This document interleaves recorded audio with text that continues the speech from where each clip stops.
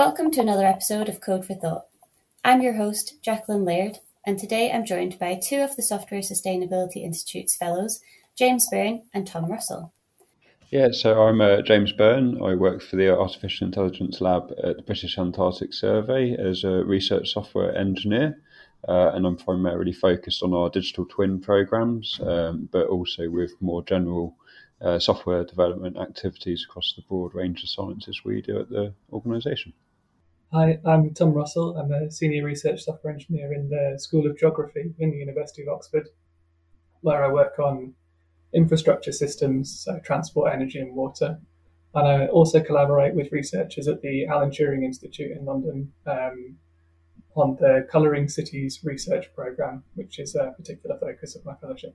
So this is a project that started in 2016 as Colouring London, where Polly Hudson, who was based at UCL at the time, set up this project to capture data about all of the buildings in London in fine detail in a way that wasn't possible with open data sources at the time, to support sustainability, but also local history and all the kind of rich detail of information that you can get when you capture things sort of one by one, building per building. And how is your fellowship going to help with your research in that area? So the fellowship has let me spend some time collaborating with the researchers in London, but also increasingly in other cities around the world. So in Athens and Zurich and in Sydney and a couple of other cities in Australia, there are projects starting up aiming to use our open source code to create colouring cities projects in these different cities. And my fellowship is allowing me to run kind of community building calls with these other researchers and research software engineers to help them get set up with the code, but also bring us together as a little bit of a community working on the same code base and learning from each other about the buildings and the data sets that are available in the different cities and the different angles that different researchers have on the same problem. So the building stock's interesting because you can come at it from lots of different directions. You can look at it from an energy viewpoint in terms of energy demand or consumption. You can look at it from more of a humanities standpoint, looking at the history or how people experience the cities. And it's been quite a productive way of pulling together interdisciplinary projects. Well, that sounds really interesting. So you're helping to bring all the different groups together, working on the same sort of problems. Yeah, and hoping that we can have a code base that, while it was started as something developed specifically for London, we can make adaptable and bring in key bits of functionality that will allow it to be easily deployed and adapted to different contexts. Interesting stuff. And James, can you tell us a bit about your research and how your SSI fellowship will benefit that?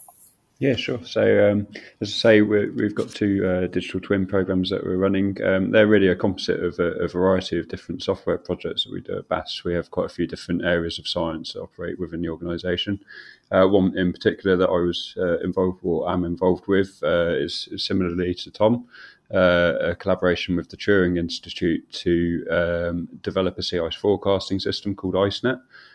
So that's actually become a key component in a much wider sort of Antarctic digital twin and the digital twin of our Sir David Attenborough research vessel. So these are both ongoing things, and it's all about creating a lot of my research actually is around how we use software sustainably for the sake of system integration, how we develop reusable packages, so much the same as what you were saying, Tom, across all of these groups, even though they've got very heterogeneous physical models that they might be based on, or physical emulators that we might be developing. How do we develop all of that software in a maintainable way and then integrate it in a maintainable way? And I think that really leads on nicely into how the fellowship can help. Actually, is that software development, it might be fair to say, is usually a little bit of an afterthought in research, historically speaking. So it's a really important time for us to acknowledge that research software engineering is a very valid and important activity to creating sustainable platforms that can scale horizontally and vertically. That's where the SSI comes in. It's really important for me and the other software developers and BAS to feel that there's a conduit to a wider community, not only in the Polar research domain, but also externally as well. And those are two, the internal and external communities, the two things we're really trying to nurture at the moment. I would ask of Tom, actually, how are you finding it? I mean, it's very early days for me, with my own sort of agenda in the polar science and RSE community. But how are you finding connecting with international communities as well is of particular interest? Yeah, it's still fairly early days for us as well. So it's been a good prompt to engage with the Alan, sort of re-engage from my point of view with the Alan Turing Institute and the researchers there. So I had been paid to do work with them in the past and have kept in touch as a kind of tech lead on the project. But this has kind of given me a bit of a new focus to re-engage. And we've had relatively small kind of development focused calls and been planning how to adapt what we're doing and sort of set it on good footing for other research groups to come in and pick up the code and use it. And we're really in planning stages with the wider group. So there's a bit of a network built up, mainly driven sort of from the research side rather than the research software side.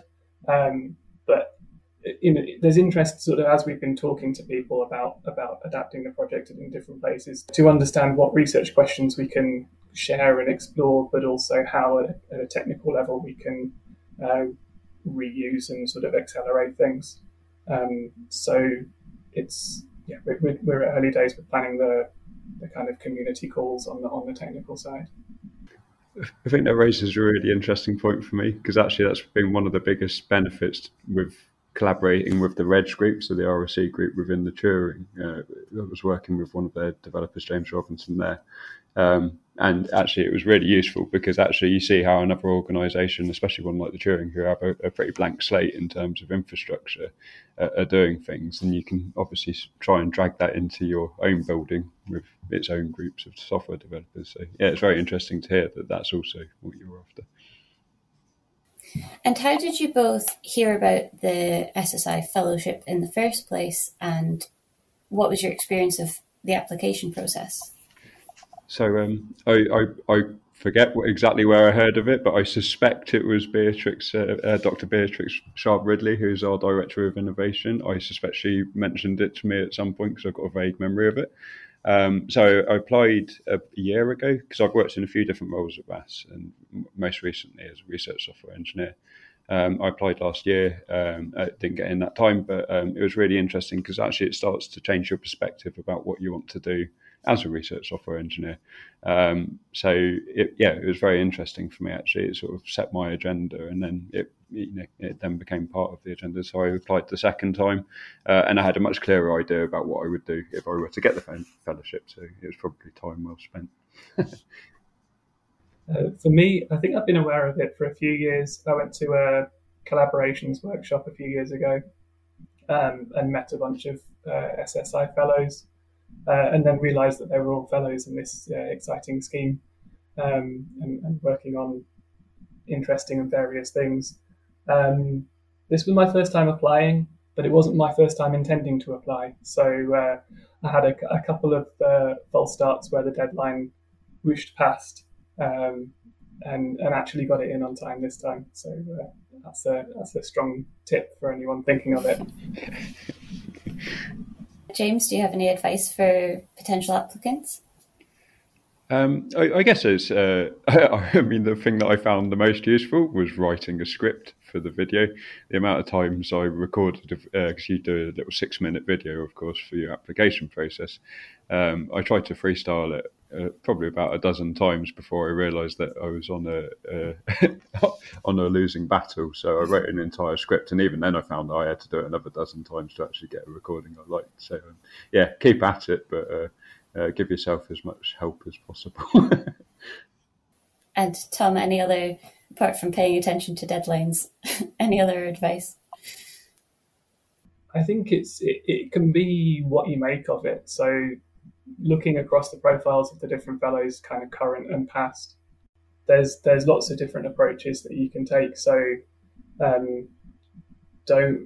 would say don't worry too much about trying to fit some pattern that you think you see. I'm sure there's something in your work that's interesting that you can kind of crystallize some idea around. And I think the variety of it is a real strength. And at the end of your fellowship, what would success look like to you? What changes have you made to your community?